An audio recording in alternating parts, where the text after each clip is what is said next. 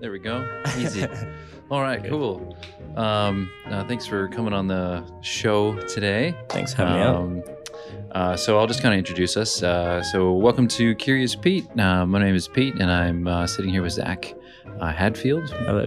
Yes. And didn't know if I pronounced that right. That was exactly right. Oh, easy. Yeah. Phonics. So I see you're sporting. Is that the Good Chat comedy or what? Close. It's Crack Up, but we do run out of the Good Chat room at the moment. So like on Mondays. Right. Yeah. Right. Okay. Cool. So, yeah. Are you on the a group of comedians who runs that, or how does that work? So I run Crack Up Comedy, which started at Back Dog Arts, like March 2020, which is great timing for live shows. And then basically we had like a show in March, and then everything sort of shut down for like 2 or 3 months. Yeah. And then back into it, and we literally just moved to Good Chat, probably literally January. Yeah, right. So you've been doing comedy for a while then, I'd imagine, if you're starting your own venues. I've done comedy since 2019, Okay. October 2019, I think I started. Yeah, cool. But I just kind of rushed in. There's such a growing scene in Brisbane that I kind of picked up that people wanted more rooms and things, and thought like, I can probably try for that. So yeah, nice. Decided to start. Originally it was a monthly show, and then it kind of went to fortnightly and then weekly, like relatively quickly. Yeah. So is it you and a bunch of comedians that got it together, or is it just you who started it? And then... Crack Up I own myself. I pretty much do that. I definitely get help from other comedians though. Like there's a guy called Henry Shearman who does photography for shows. He also helps Good Chat with their photography stuff. And then a couple of other comedians I sort of work on and off with for different bits and pieces. Okay, great. Yeah. So, So when, if people wanted to come to it, where and when do they go? At the moment, my shows are on Monday, every Monday at Good Chat Comedy Club, which is Fritzenberger on Caxton Street. Yeah, cool. It's like downstairs there. They're a fun room, and they do shows also like Wednesdays and Fridays there, which are a fun time. Yeah, nice. Tell me a bit about yourself, like where you're from and all that stuff. Sure. I'm from England originally, actually. So I grew up in the south of England, lived in England for 13 years, and then moved here when I was 13. I moved to Hervey Bay in like the north of Queensland, further north than here. And then, Brisbane in my adult life from like 19 onwards. I've lived here. Yeah. So are both your parents English then?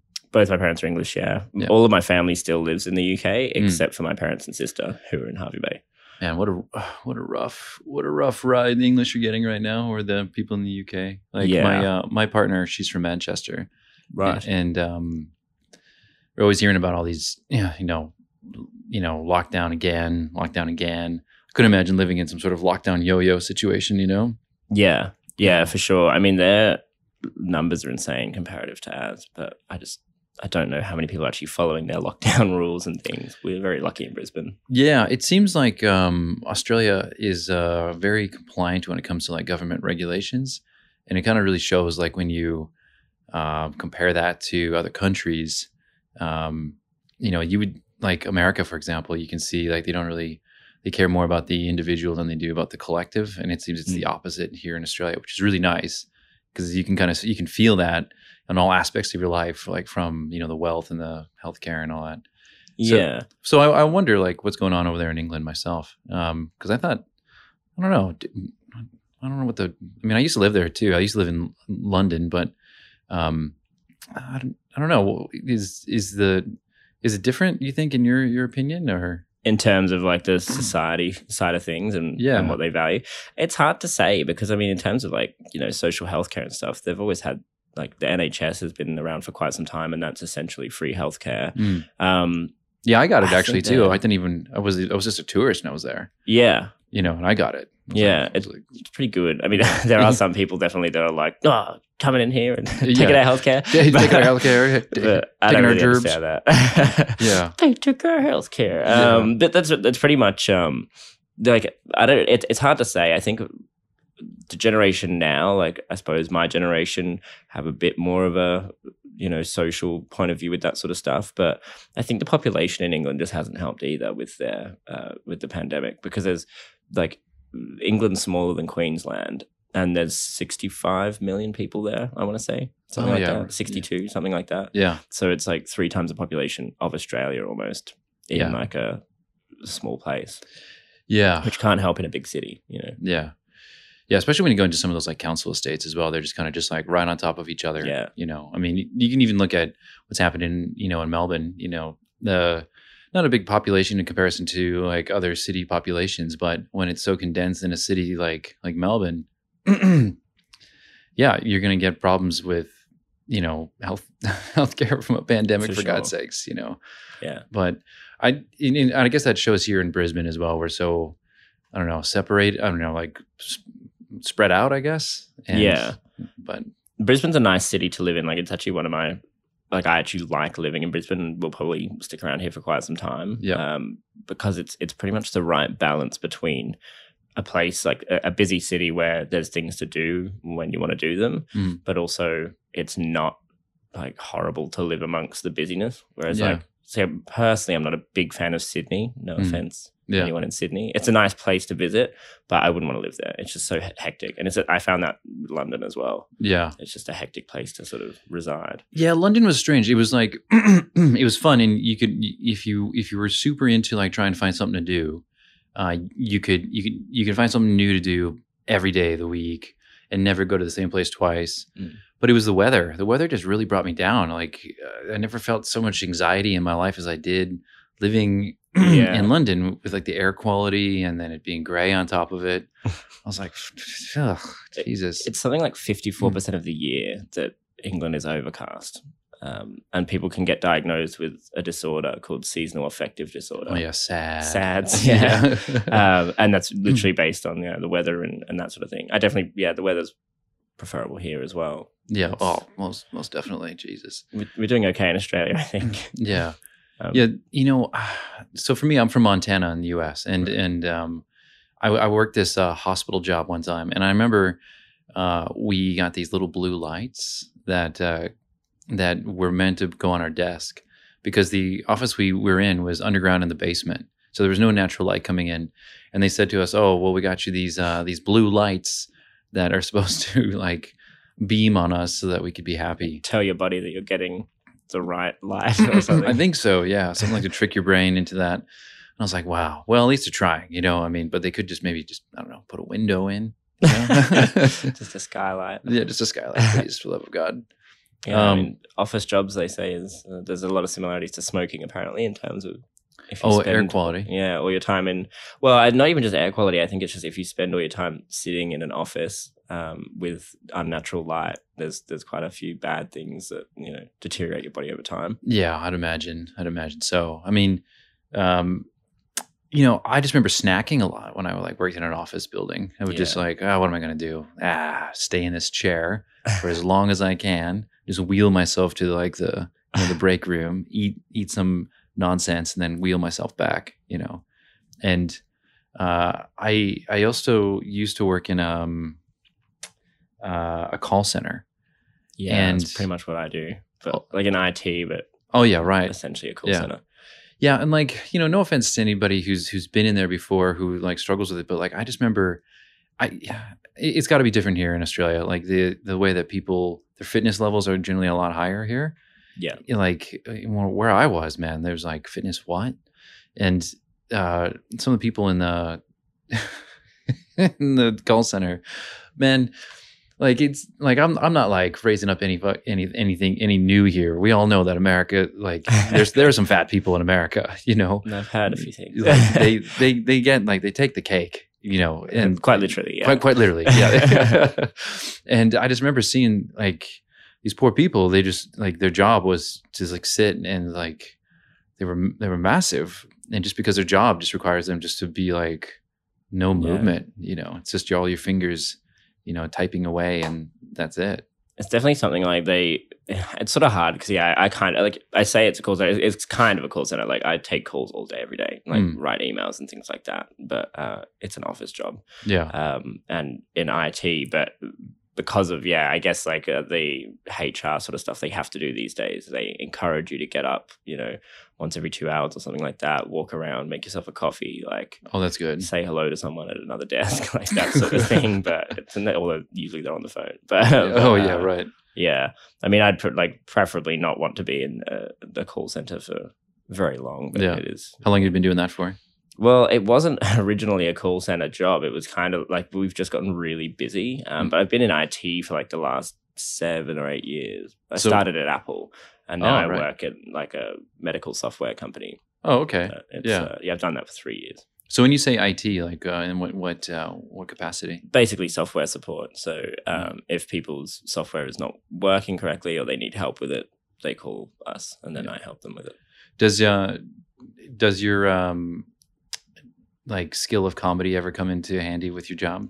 I would say it makes me more personable, maybe. But also possibly my job has helped me with comedy in the same sense. It's like I have to talk to people all day, every day. Yeah. So like things like crowd work and stuff like that doesn't bother me as much because I'm used to kind of like even this sort of thing. Like we met 2 minutes before this podcast pretty much in person anyway. But I don't really have a problem with just chatting, normally. Yeah.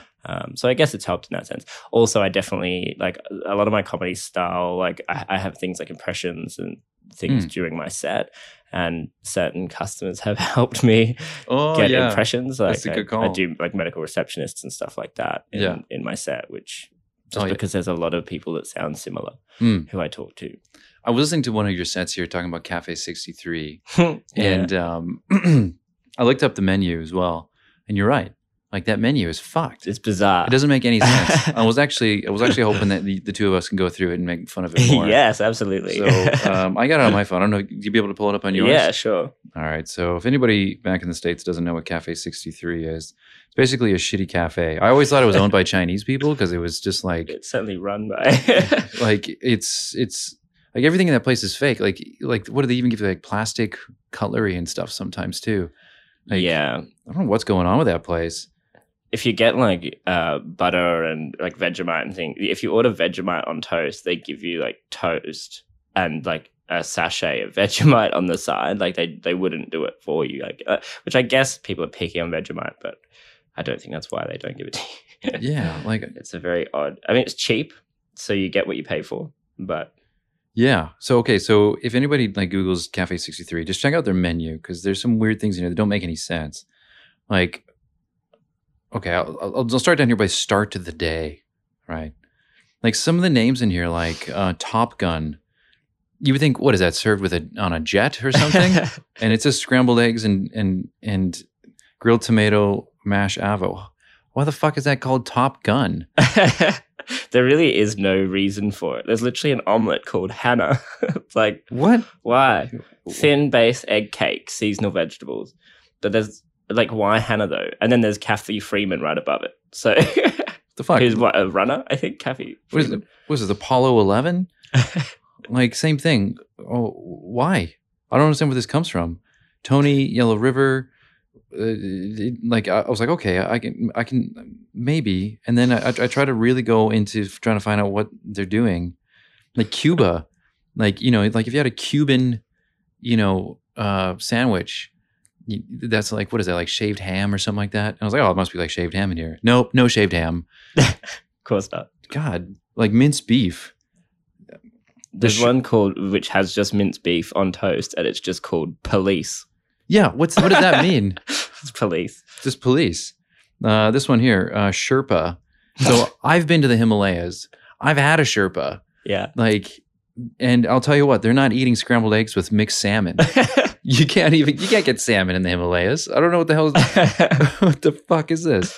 None of them even in the same. So I do definitely encourage anyone listening to this to have a look at the menu because these are all next to each other, like directly next to each other. There's Cuba, then Sherpa, then Tahiti. Like, and none of these things are the same as each other. It's so odd. The joke that I pretty much write around is the kids menu, because they seemingly start with characters like Doc, Sleepy.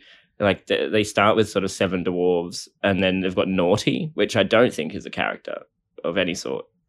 I don't think it is either. I think it's just like a behavior. Yeah, yeah. And then they have the welcome stranger, which is 5 chicken nuggets and a hash brown. Oh, is that the stranger, you think? The hash brown? Yeah, the welcome stranger's got to be the hash brown. It has to be. You finish your nuggets. Oh, a welcome stranger's all right.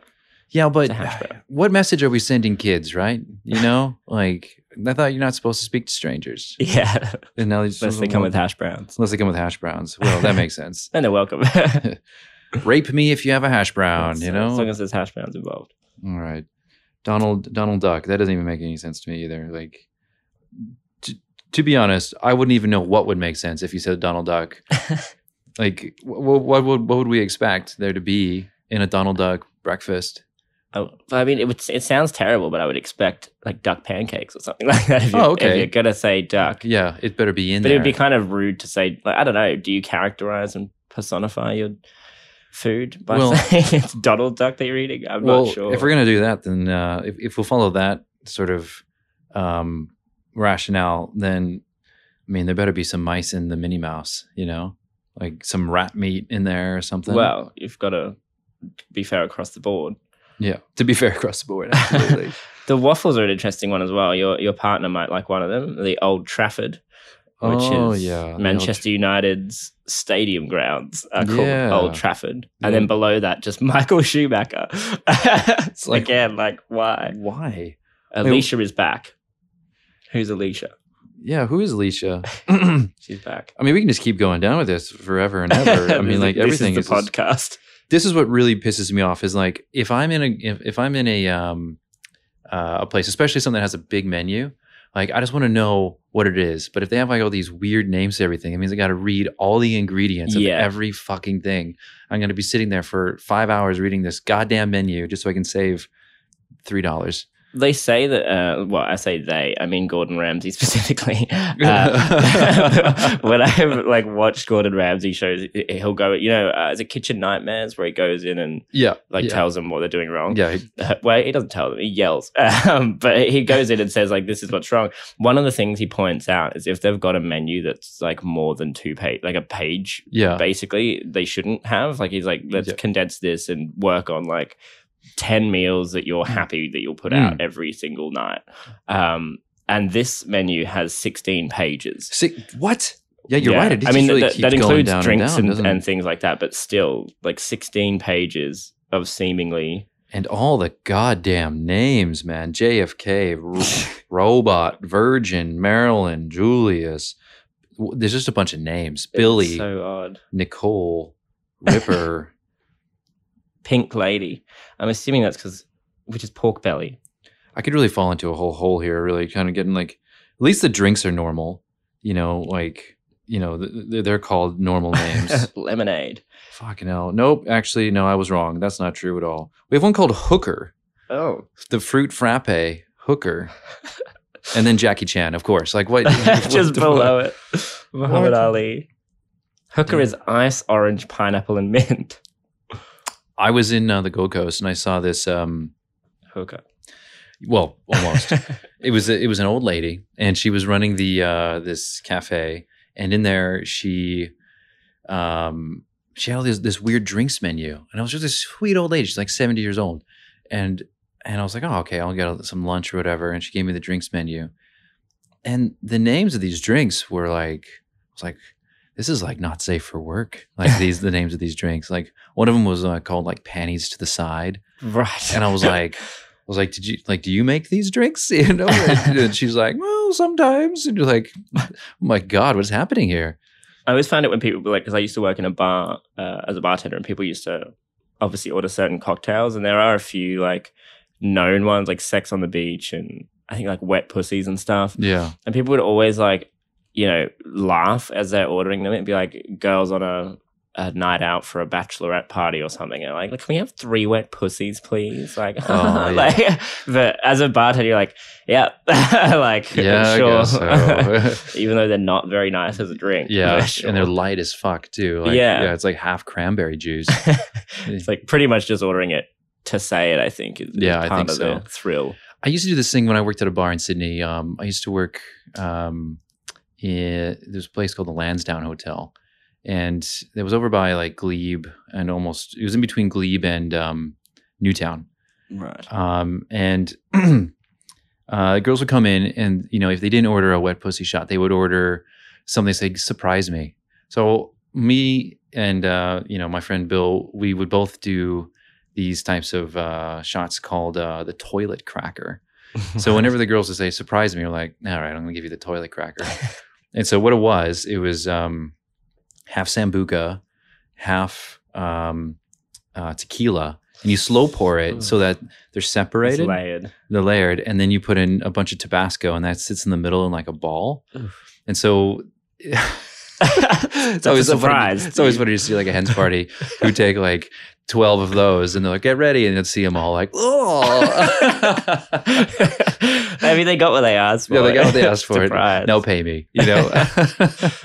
We used to do, a guy I worked with made one called a snap kick to the head, and it was a similar sort of thing, but it was like half chili tequila, which was like literally tequila where they'd put hot chilies just sitting in it, so they would soak it up, and then Bacardi 151, which is like 80% or something, super proof. Strong, ridiculous, and the name snap kick to the head made full sense. Yeah, it makes a lot of sense.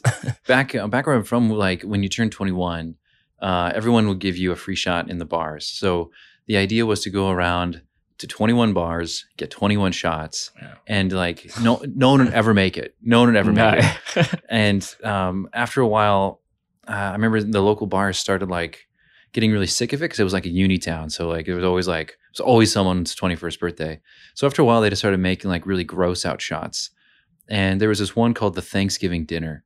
So you take wild turkey, cranberry juice, and then you take mayonnaise in a squeezy bottle. Oh, no. And you spray it in the middle. So it was supposed to be the mashed potatoes. And it was every time we would get the Thanksgiving dinner for anybody who was turning 21, they would throw up easily. That's the end of the night. Yeah, it was the end of the night. Yeah, because it was just like this ball of mayonnaise that people aren't expecting to take. But I mean, do they do anything like that here in Australia when you turn 18? Not from a bar perspective, I don't think. More like people will buy you drinks, things like that. But there's not, I don't think, like if you show them your ID at the bar kind of thing. Maybe some places will be nice and do it, but I don't think it's like a tradition or anything like that as such.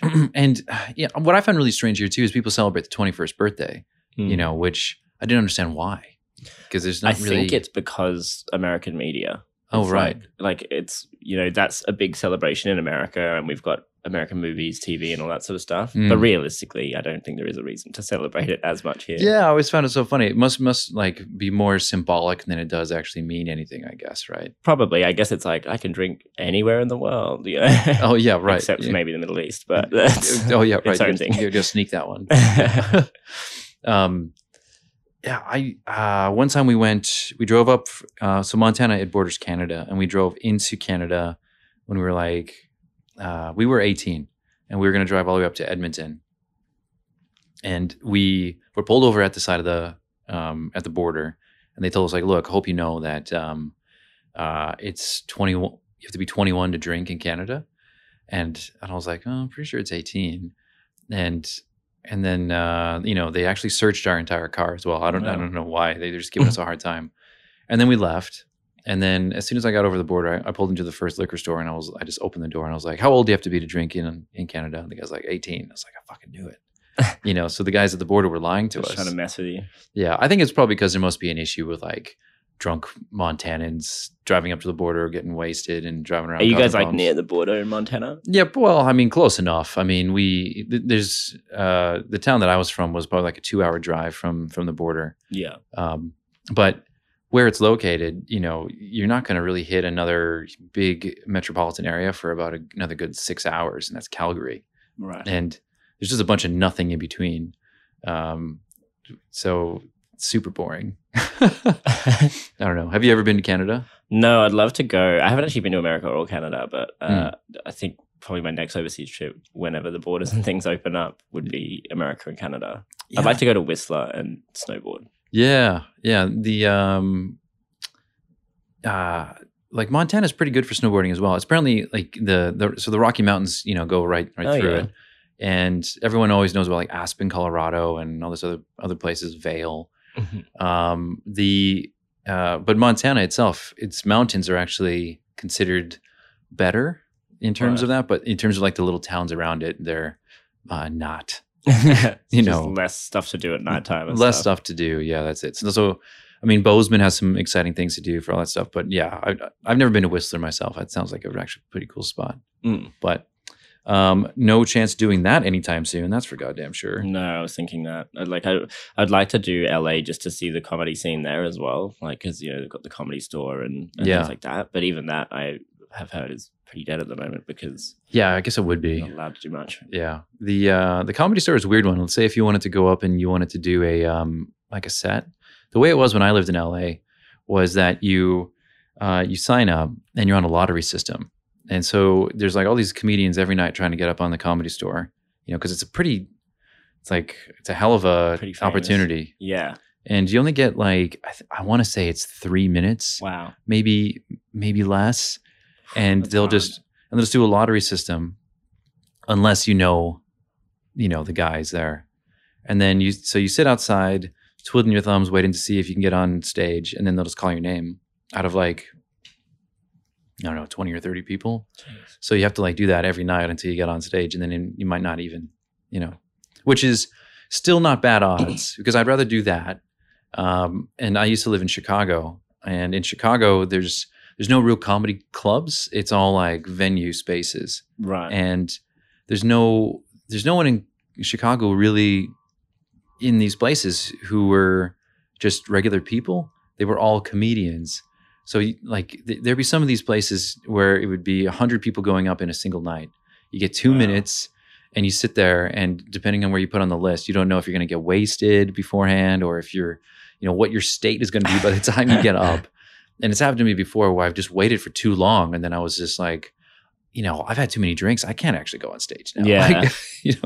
That is the thing with those sorts of shows. I did one competition once, which was not good on retrospect, but they had like 22 comedians go up, and they gave them all a 5 minute, which is, quite a long thing for 22 comedians. Like, the crowd don't want to sit around for that. No. But, you've got people trying to be supportive of their friend who's jumping up and stuff. But that's probably the most intoxicated I've been on stage because I was like just 18th waiting or something in the lineup of comedians. Right. So I'd been drinking there for like 2 or 3 hours kind of thing.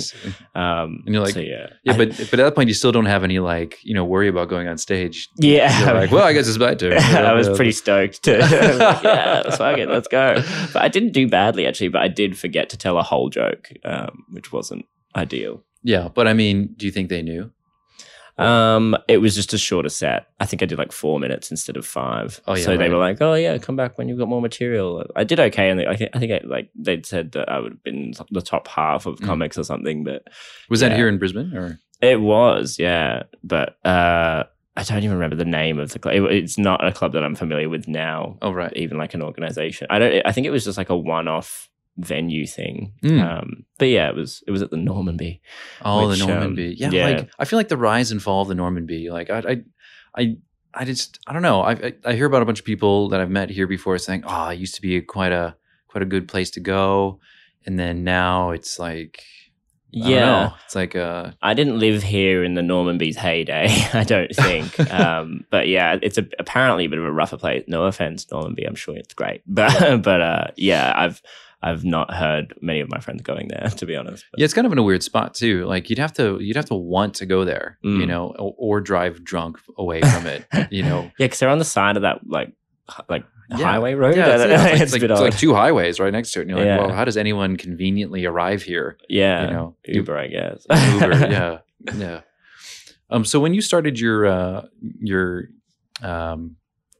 comedy venue, you said it was right at the beginning of COVID. Mm-hmm. So how did you keep that motivation going for it? Like, after those couple of months? Well, it's sort of interesting. It kind of actually gave me a better chance to prepare so the first one was literally in March. And then the first one was when restrictions had just started, or they were literally bringing them in the week after.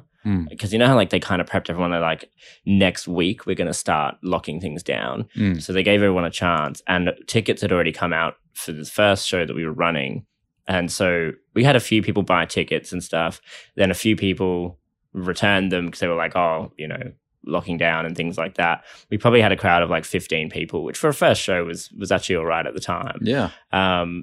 But there was like this awkward kind of like feel to it because it's like, oh, should we be out here? Should we not? No one knew at that time how bad anything would get. It's just like the first time in our lives really that we're told that we have to lock down because of a potential virus. It's, right. Like something straight out of a movie. Yeah, exactly. Yeah. So I think it was a bit odd, but it was a fun show. Like people seemed to enjoy it, but then, people wearing masks in the audience and stuff like that.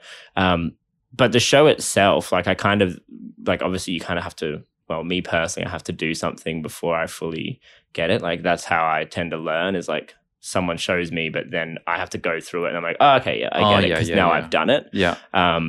So I'd done the show and I was like, okay, here's what like I would improve on. Yeah. And then I guess I had like 2.5 months to improve on it before the next show. So I kind of knew like, okay, time-wise, this is how long I'd give each comedian, and I'd probably book around 8. And, I emceed the show myself for the first 8 months. Mm-hmm. So I'd be the MC bringing on the comics for the show and hyping up the crowd and then letting them come on. But it's only just switched in January so that I'm bringing on MCs to do paid spots sort of thing. Oh, yeah. But so it kind of gave me a chance to prepare. I started making posters and branding and getting like logos sorted. And I guess that time away from actually running the show helped me to build the name for Crack Up. Yeah, what do they call it? They call it a state of expansion and a state of contraction. So if you take the analogy of like a bow and arrow, you have to pull back, in order for it to go forward. Yeah. And so that's kind of like a pretty good opportunity for you then to kind of go into that contraction and that business planning so it can go pretty far forward. Now, how did you go when your first show, the first show after everything sort of opened up again? The first show sold out. Did it? Yeah, that's great. Which was pretty crazy because I was like, man, this is going to like So people were really like wanting to get the fuck out of the house, weren't they? Yeah. Yeah, and it was, so they were bringing things back in pretty slowly. So it was like you can do things where you can sit down with alcohol, but you're not allowed to. You know how they had the weird rules where you couldn't stand up with alcohol? It's still like that dance. In New South Wales, actually. It is. It's funny. It's like, oh, man, this is so 2 months ago.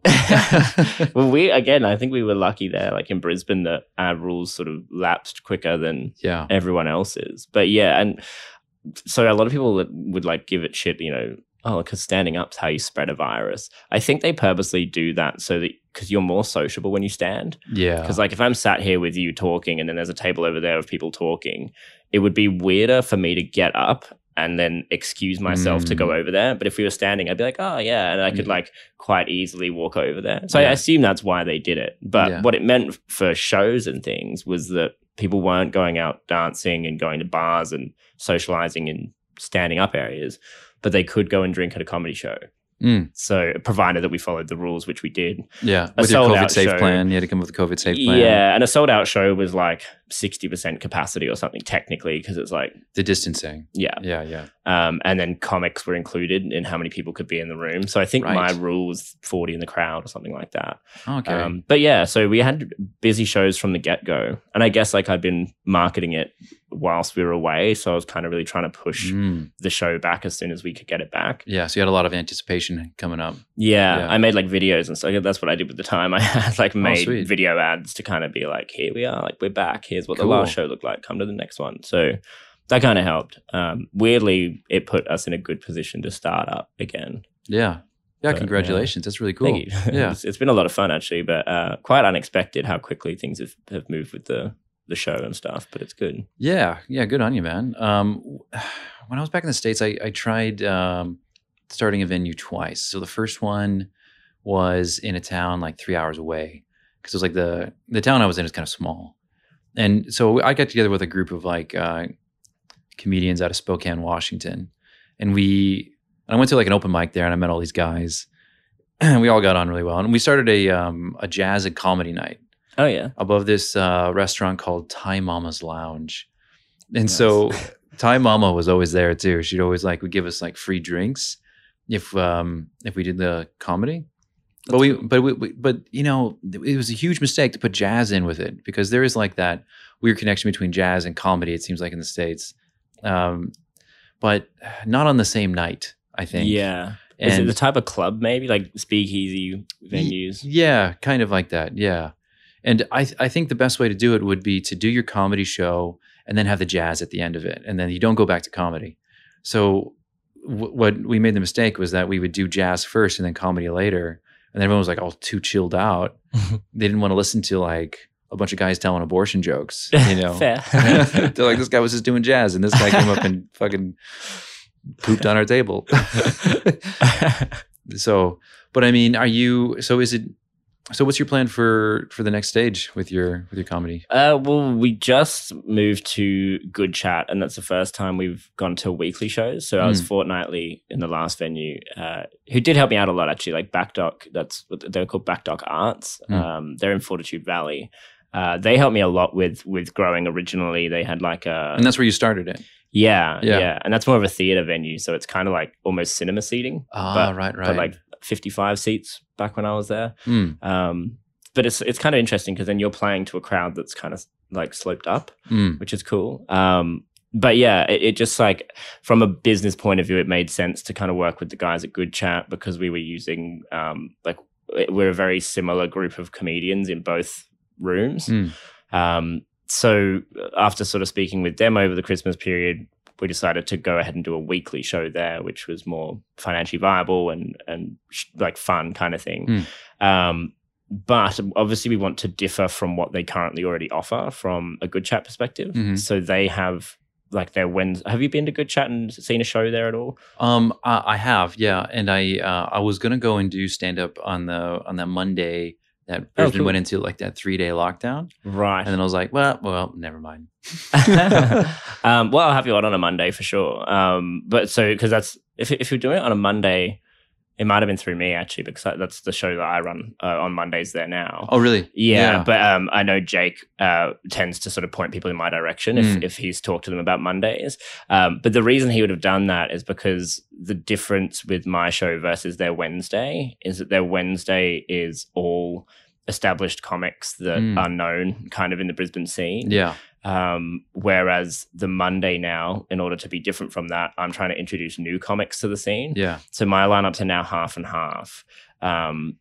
So we've got like 4 or 5 established comics and then 4 new comics. But the 4 new comics tend to compete for like a crowd favorite prize. And then they get like $50 cash and, you know, some beers or something like that. Yeah, that's cool. So I guess like that's what makes it different, is it's sort of introducing new comics, and then there's a competition element to the second half of the show. And that kind of hypes people up. It means that people are bringing in their friends to new shows. Like a lot of people are like, I think they think they're not into comedy shows, and then their friend becomes a comic and they want to go and see them. And then they're like, oh, this is fun. And then they go to other shows and kind of get involved in the scene. So I guess we're just trying to, like, the plan from here is to grow the scene, get more people involved in it that might have wanted to try it but have never done it, and that sort of thing. So, that's pretty cool. Yeah, there was I went to, what's it called? Sit Down Comedy Club at the Pato. Nice. And I just remember, like, you know, not really like I don't even know the guys' names or anything, but sometimes I remember when I first started out, I would see some real, like, it's obvious when someone is new as a comic, because you could see they're talking like either like masturbation jokes or being really self-deprecating, things like that. Or being too hard on the crowd, you know, like that's bumming everybody out, you know? And I saw that with like people who were either, you know, being the MC, and I was like, man, like it's very odd to bum out the crowd as an MC.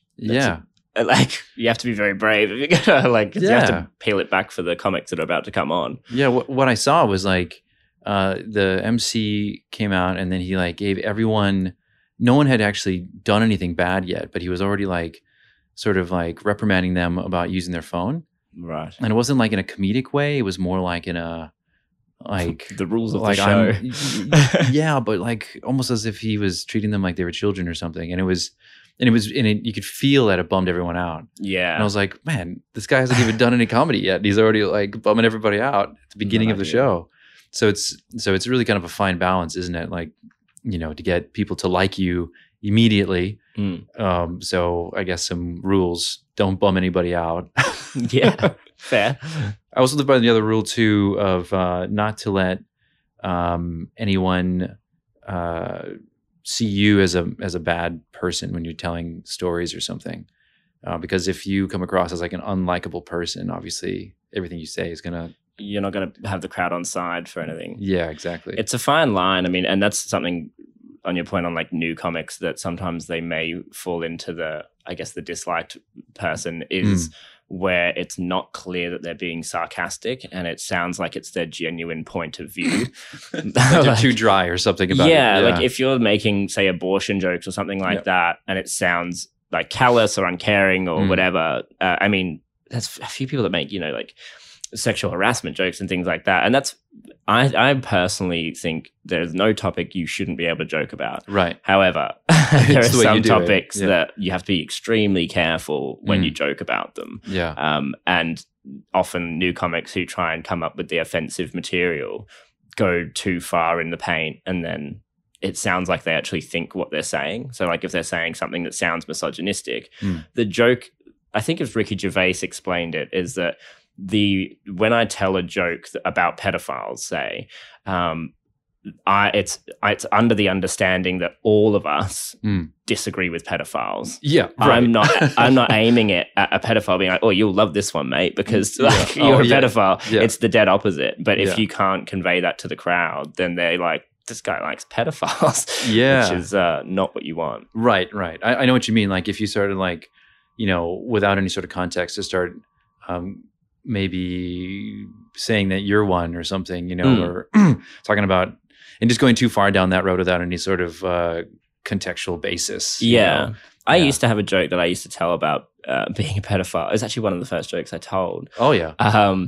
And it was about, because we had the rules of a competition that I did. Actually, the first show I ever did was a Brat Pack comedy competition, which is one that Good Chat runs. And I decided the first show I wanted to do had to be a competition because that way I'd have to have material and write it. Because I'd always be like, oh yeah, I'll do an open mic sometime. I'll give it a go. And then I just never did. So I needed the solid plan to have a 5-minute set by this day. And so I did that. And one of the rules of the show was like, don't make fun of minorities. Clearly, like if you're not gay, don't joke about gay people, which is fair. So I explained that in the set and said, you're not meant to punch down. Don't make fun of minorities that you're not a part of. So from here on in, I'll be strictly telling pedophile jokes. Yeah. And that, like, it actually did well, but it's because I explained that the rules are this, and it's like, and I'm a pedophile. Like, but that's the drop kind of thing. That's it. Yeah. But everyone understands. Yeah, exactly. Because where you're going with it. But if I opened with like, so I'm a pedophile, like people would be like, what the hell? Good day, everyone. Things about me. But you have to be careful. I mean, even when I wrote that, I was like, oh, it might. You don't know. You can overanalyze it sometimes. Like, is this going to work? Is this not going to work? But it's a fine line. I mean, sit down. There are a lot of people that do the sit down comedy club that also do our shows as well. Some don't, but it's just that we're not in the same circles and things. But it's been a while since I've been to a sit down show, to be honest. Really? So it's two different groups of comics, you think, completely? I would say that there's like a Venn diagram there's an overlap of comics in both. But there are some that wouldn't do our rooms and some of ours that wouldn't do theirs. Not for any sort of, I don't think any personal reasons, but more so just that they're not introduced to those crowds or, Oh, right. Sit down's got a bit more of a process in order to get on their shows. Oh, right. What's the process? I think it's that you have to email them and send them videos of you doing shows. It used to be that they had open mics set up around Brisbane. So you'd have to phone up to go onto an open mic, like try and get in the queue of, I guess it's similar to Comedy Store, except you don't have to be there. You just have to call them at a certain time and get on the lineup, and then you show up and do your stuff. Yeah. And if they like you, then they'll put you on an actual sit-down show. Right. But now because of COVID, a lot of those spots shut. And as far as I've seen, they haven't opened back up. So now it's more of a formal, like, hey, here's a bit about myself, and can I do your show, and here's a clip, and this comedian likes me, you can ask them if I'm good, and that sort of thing. I've been wondering, what if, because of sit down not being in those venues anymore, are those venues open to another potentially company coming in and taking it, or what? Potentially, I guess it depends on the venue. Some of them I remember actually had like sit down posters and signs and things like that. Right. So I guess it depends on how affiliated they are. Yeah, if they have a contract or something like that. Maybe. Yeah. But there's a few there's a few venues I've had in mind for other shows and things, but thankfully no crossover yet with any other ongoing comedy clubs. So how does that work with you right now, since you're using the space at Good Chat? Like, are you like on a contract with these guys, or? Pretty much, yeah. It's at the moment it's sort of a mutual agreement. I'm setting up the business side of things at the moment as we speak. Technically, it started on a trial basis at Good Chat because they wanted to see that the show dynamic worked and all that sort of stuff. But it seems like we're going ahead with it. So nice. Now we'll probably formalize it more. Yeah. The idea of, because obviously people would, and I've been asked before about how Crack Up and Good Chat can work together, given that we weren't ever like against each other in any way, but we were technically two separate room runners that, ran shows. But people are like, well, isn't that bad if you're just going and doing their room? Doesn't that work out worse for you? But not really. Like my plan wasn't to become a room runner, like the biggest room runner or anything like that. It's to grow a comedy in Brisbane. So if I can help grow comedy in Brisbane by doing a show at an actual comedy venue, then that does what I want, kind of thing. Yeah, cool. Do you have any big names coming through Good Chat? We've had a few, yeah. I mean, Good Chat definitely have had a few in the past as well. The ones that I've had through would be like Damien Power's a pretty common one. He comes through a fair bit. Mel Buddle, who was recently on like I'm a Celebrity, Get Me Out of Here. Oh, yeah, nice. We had Adam Ray come through from the US. Him and Nate Jackson and Ronnie Chieng were all filming with The Rock in like Brisbane. Oh, cool. For a little bit, because The Rock's got a TV show coming out, I think next month. Oh, really? About his life. Oh. And it was mainly filmed in Brisbane. So yeah, I don't know why they picked Brisbane. Probably because of the pandemic and stuff like that. And we had pretty lax rules with it. But so they filmed in Brisbane, and so a bunch of people from America were over who just wanted to do shows because they haven't for months. Yeah. So those were some pretty big names that came through. Did a couple of shows with Adam and went to the Gold Coast with him, and that was a fun time. But yeah, Good Chat get a few. They've had like Luke Heggie and Nick Cody and a few others, like some pretty bigger names in at least Queensland comedy kind of thing. Yeah, cool. Yeah. And when the borders open up, I assume they'll have more from Victoria and New South Wales coming back, and we'll see what happens. But apparently The Rock's filming again here in next year, so we'll see what we get. Yeah, I wonder what The Rock would be like if he did stand up, Like I think people just like enjoy anything he says. I'd probably watch it. People would show up for that shit, I think. If you're listening, The Rock, I will put you on a show. Dear Dwayne. Anytime. Yeah. Well, let's see if we can get Dwayne The Rock Johnson onto this podcast. See what happens. Shoot big. I mean, if he's coming to Brisbane, I mean, why not? Well, apparently, Adam was telling me that The Rock does more like he films where he lives, which is not Colorado. It's something like Colorado, but he basically only films where he lives. It's in his contract that because his family lives there. Right. He's a big family guy. Yeah. So yeah. Well, that's pretty cool, man. Yeah. That's a really good idea, actually. Yeah. So you're not traveling all over the place, being like gone from family, and what's the point anymore? Pretty much. Yeah. I think he's like, he's older now and he's got kids and stuff. So I think he prefers, and he's got the control, he's The Rock. I mean, like he can pretty much say whatever he wants, do whatever he wants to do. Yeah. Which is good for him. But because the movie's his life story, he's not technically in it yet. Because it's like, when he started and then his dad, and then he gets into WWE. Yeah, I remember that. WWF it would have been at the time. Yeah, WWF. Yeah. Wait, what do they call it now? Was it like WWE? WWE. Because the World Wildlife Foundation didn't that's WWF. Something like that. Oh, well, I mean, I guess maybe they should change their name. Yeah, I assume there was a court case because it's yeah, pretty big situation there, I'd imagine. Yeah.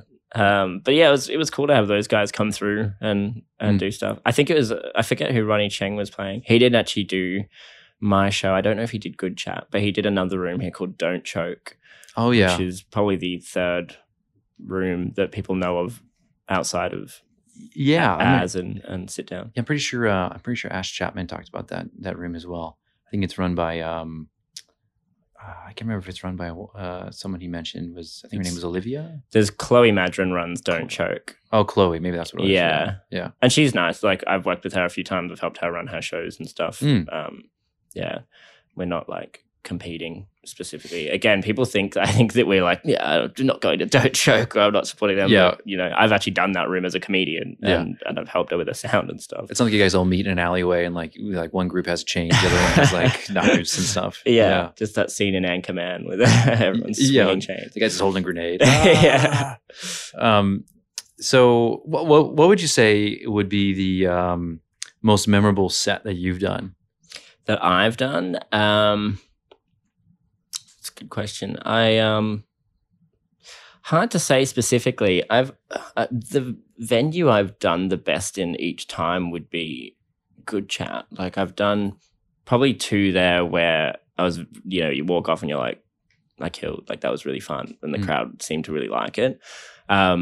Actually, Raw. So, Sit Down Comedy do a competition every year called Raw, which the prize is to get onto the Melbourne Comedy Festival. Oh, right. Which is a big prize. Yeah, big one. It basically goes. So Brisbane does the Queensland ones, then you get into the finals against Queenslanders, and then you go against other states, and the winner of the state one goes to Melbourne Comedy. So you have to do like 4 or 5 shows before you get to that thing.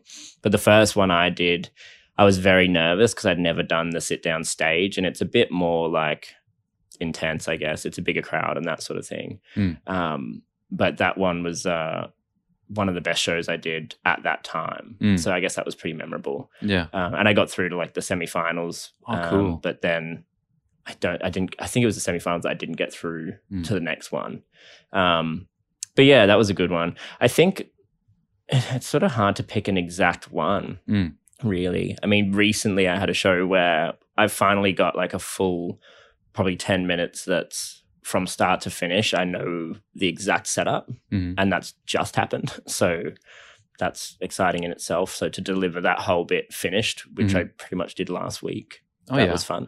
Oh, wow. So it was like, so you just finished the writing of the bit and then. Pretty much I've gotten a bunch of bits together and it's like, this is the full set, how I would do it all together. Oh, okay. And I've tried them all separately in different shows and venues and things. And then this one's like, that's how I'm going to write those together. Yeah. So it's fun to sort of do those ones and finish up with that. The biggest crowd I did was like 110, which was a place called The Outpost. They had like I don't think they're still going, but I think they had like a short sort of contract with the council during COVID because it's such a big venue. They're like the other side of Fortitude Hall. So if you've seen Fortitude Hall in the Valley there, that's like a big massive concert venue. Yeah. They've got like a back room called Outpost Bar. And that's like with all the COVID restrictions, spread out tables and stuff, it's 110 capacity. But the council gave them a grant to have free comedy shows where he'd book up a lineup and then 110 people could come and watch while social distancing, which was pretty cool to do that just because of the crowd numbers kind of thing. But yeah, definitely. That was also probably the most nervous I've been before a gig because of how many people were there. Oh, yeah, right. But it went well, so. Oh, man, the most nervous I've ever been is I was headlining a festival. Oh, wow. That'll do it. And I bombed. I bombed. No. And I was like, no, this is terrible. I've never had like a show that would say like I fully bombed. I've had like definitely shows I'm like, oh, that was tough. Like all the way through. I'd get a few laughs here and there, but nowhere near what you expect kind of thing. And plus when people don't laugh at one joke, but you're like, that's one of my best jokes, then it just throws you off. Yeah, the whole thing. That was Chicago for everything. Cause the comedians, they were just sitting there like, just being like, that's funny. And like drawing, like taking notes.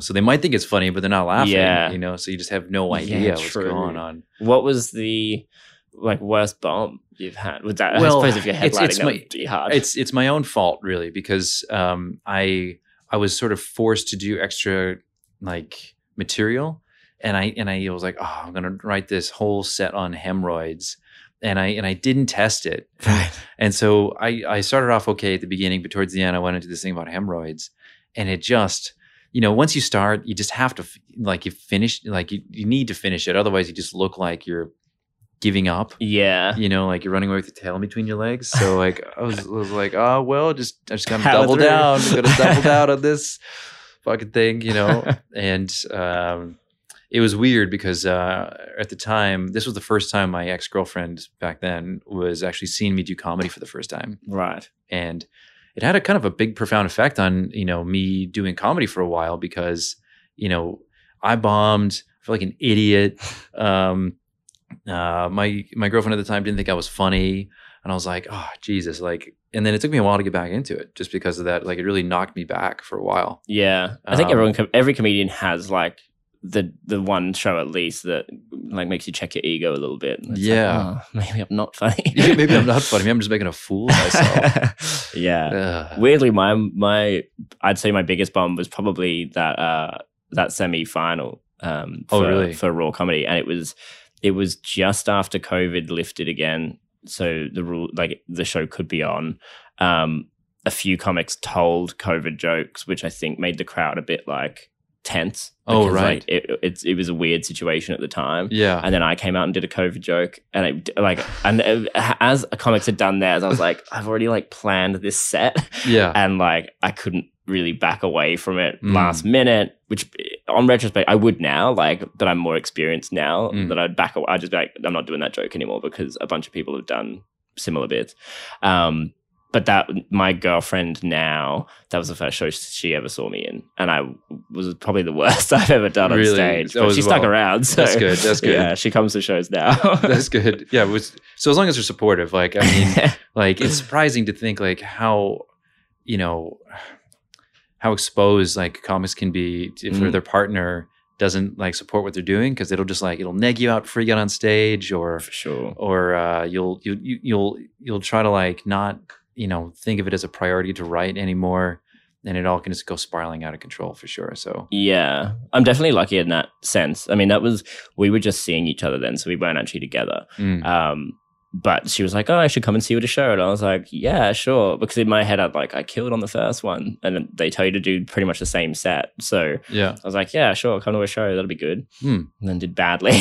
But since that point, she's like, oh, you should sit and write and do your stuff whilst I'm doing my thing. And you know, she encourages it and asks if I'm going to the shows that are on, and she talks to other comedians and actually tries to get to know people and do the same networking that I do. Yeah, that's good. Which is really good. It helps me that she's in the same boat in terms of trying to boost what I'm doing, which is good. Yeah, that's awesome. Yeah, it's really good. Pretty rare, I think. I'm sort of lucky in that sense. My ex didn't want me doing comedy really at all. Yeah, I think she thought it was embarrassing. I think some partners get really sort of, I don't know. Yeah, exactly that. They think it's embarrassing and oh, how can I introduce this person? It's more they're worried about how people feel about them than they are about you. It's yeah, well, if you have a problem with it, it's your problem. Yeah. Most people think it's great. Which on retrospect is how I feel about it. But at the time I was like, oh, fair enough. Yeah. Yeah, it takes a while to grow into your own, and then you figure out that's what it is. Literally. Do you have a method into how you do your writing? I wish I had more of a method into my writing. I tend to write jokes as I think about them. So if I think of a funny idea, I literally put it in my notes on my phone. And then every now and then I'll sort of sit and try and expand. I just opened Cafe 63 on my phone. I pretty much expand on them. So this is my list of jokes. And cool. The scroll bar just gets smaller and smaller and smaller as it goes. But it might be an idea, see these smaller ones. Oh, it's yeah. An idea, and then I pretty much just then branch out on them. Annoyingly, I sort of have moments of now I know where to go with that bit, and then I'll write the whole thing. Yeah. So even the Cafe 63 thing, I wrote in one like one thing. I just saw the menu, went home and wrote the thing. And then, I won't write something for like a week or two. And then I'll sort of, annoyingly, I'll get like at 1 a.m, I'll get an idea, but I have to pick up my phone and do it, even if I've got work in the morning kind of thing. Oh, makes sense. I wish I had more of a method. Do you have anything specific that you do? It's more like just me, like before it was me just being really having like a dark sense of humor and looking at things. And like, for example, in the hometown that I had, and this used to be my opener, is that there's a place in America called Planned Parenthood, and Planned Parenthood is where sometimes people go there to get abortions. And next to Planned Parenthood opened up a Chinese restaurant. And I thought that was just ridiculous that there was like a Chinese restaurant opening up next to like an abortion clinic. Yeah. So I used to say, I was like, hey, like I just went to that new Chinese restaurant. They opened up next to Planned Parenthood. I thought I got a fortune cookie that said that wasn't chicken. It was funny because I thought that the Kung Pao fetus was foul, and then you just keep on going down with it. It was just like more and more of them. But the method I've been trying to do now is I do like long form writing, and then I'll try to take segments of what I write, just to sort of like do like a brain dump, right? And then try to find pieces out of there, and then I'll record myself saying it. And then I'll rewrite it. And the idea, I never get up to it. I try to get up to like 25 rewrites on the joke. Wow. Just so I can really sharpen it in to see if I'm making myself laugh at this point. Yeah. And then, because you can kind of simplify it. Because when you do long form, it's too complicated. It's more like, David Sedaris sort of essay writing. And then it's not the same style at all when it comes to... You wouldn't do it on stage. No. It would be tell a whole story. It would be too wordy. So you really have to kind of dumb it down a bit or simplify it so that you get straight into the comedy.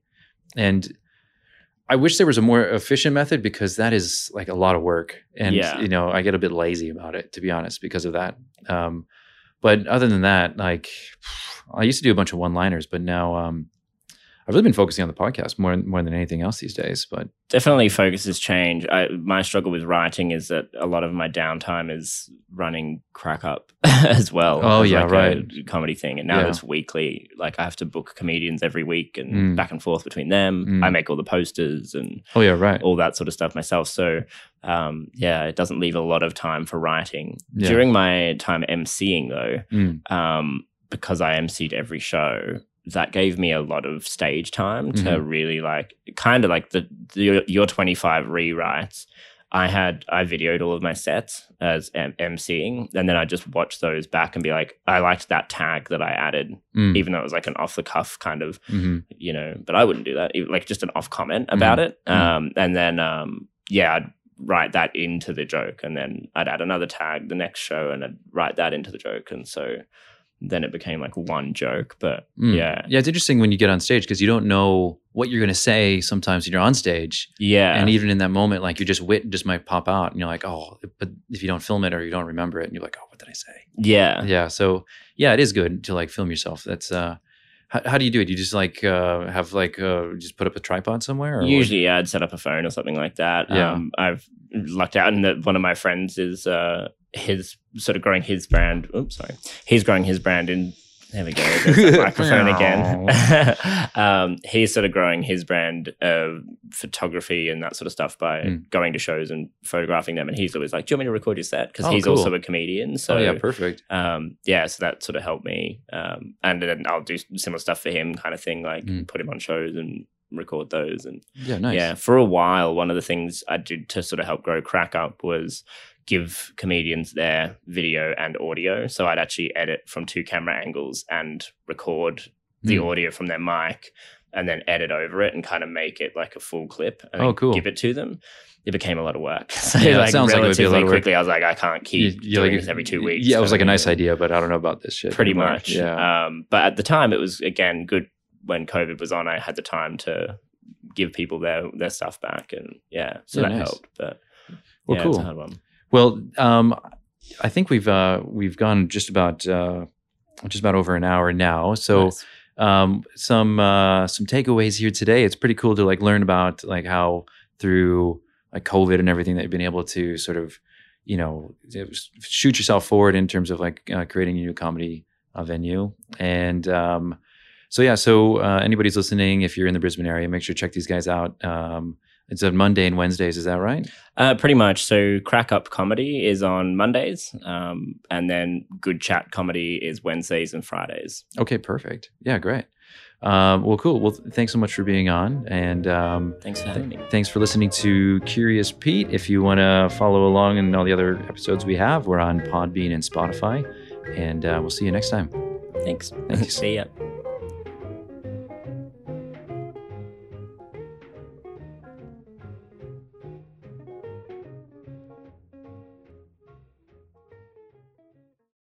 Oh, God, it really hurts my ears, those things.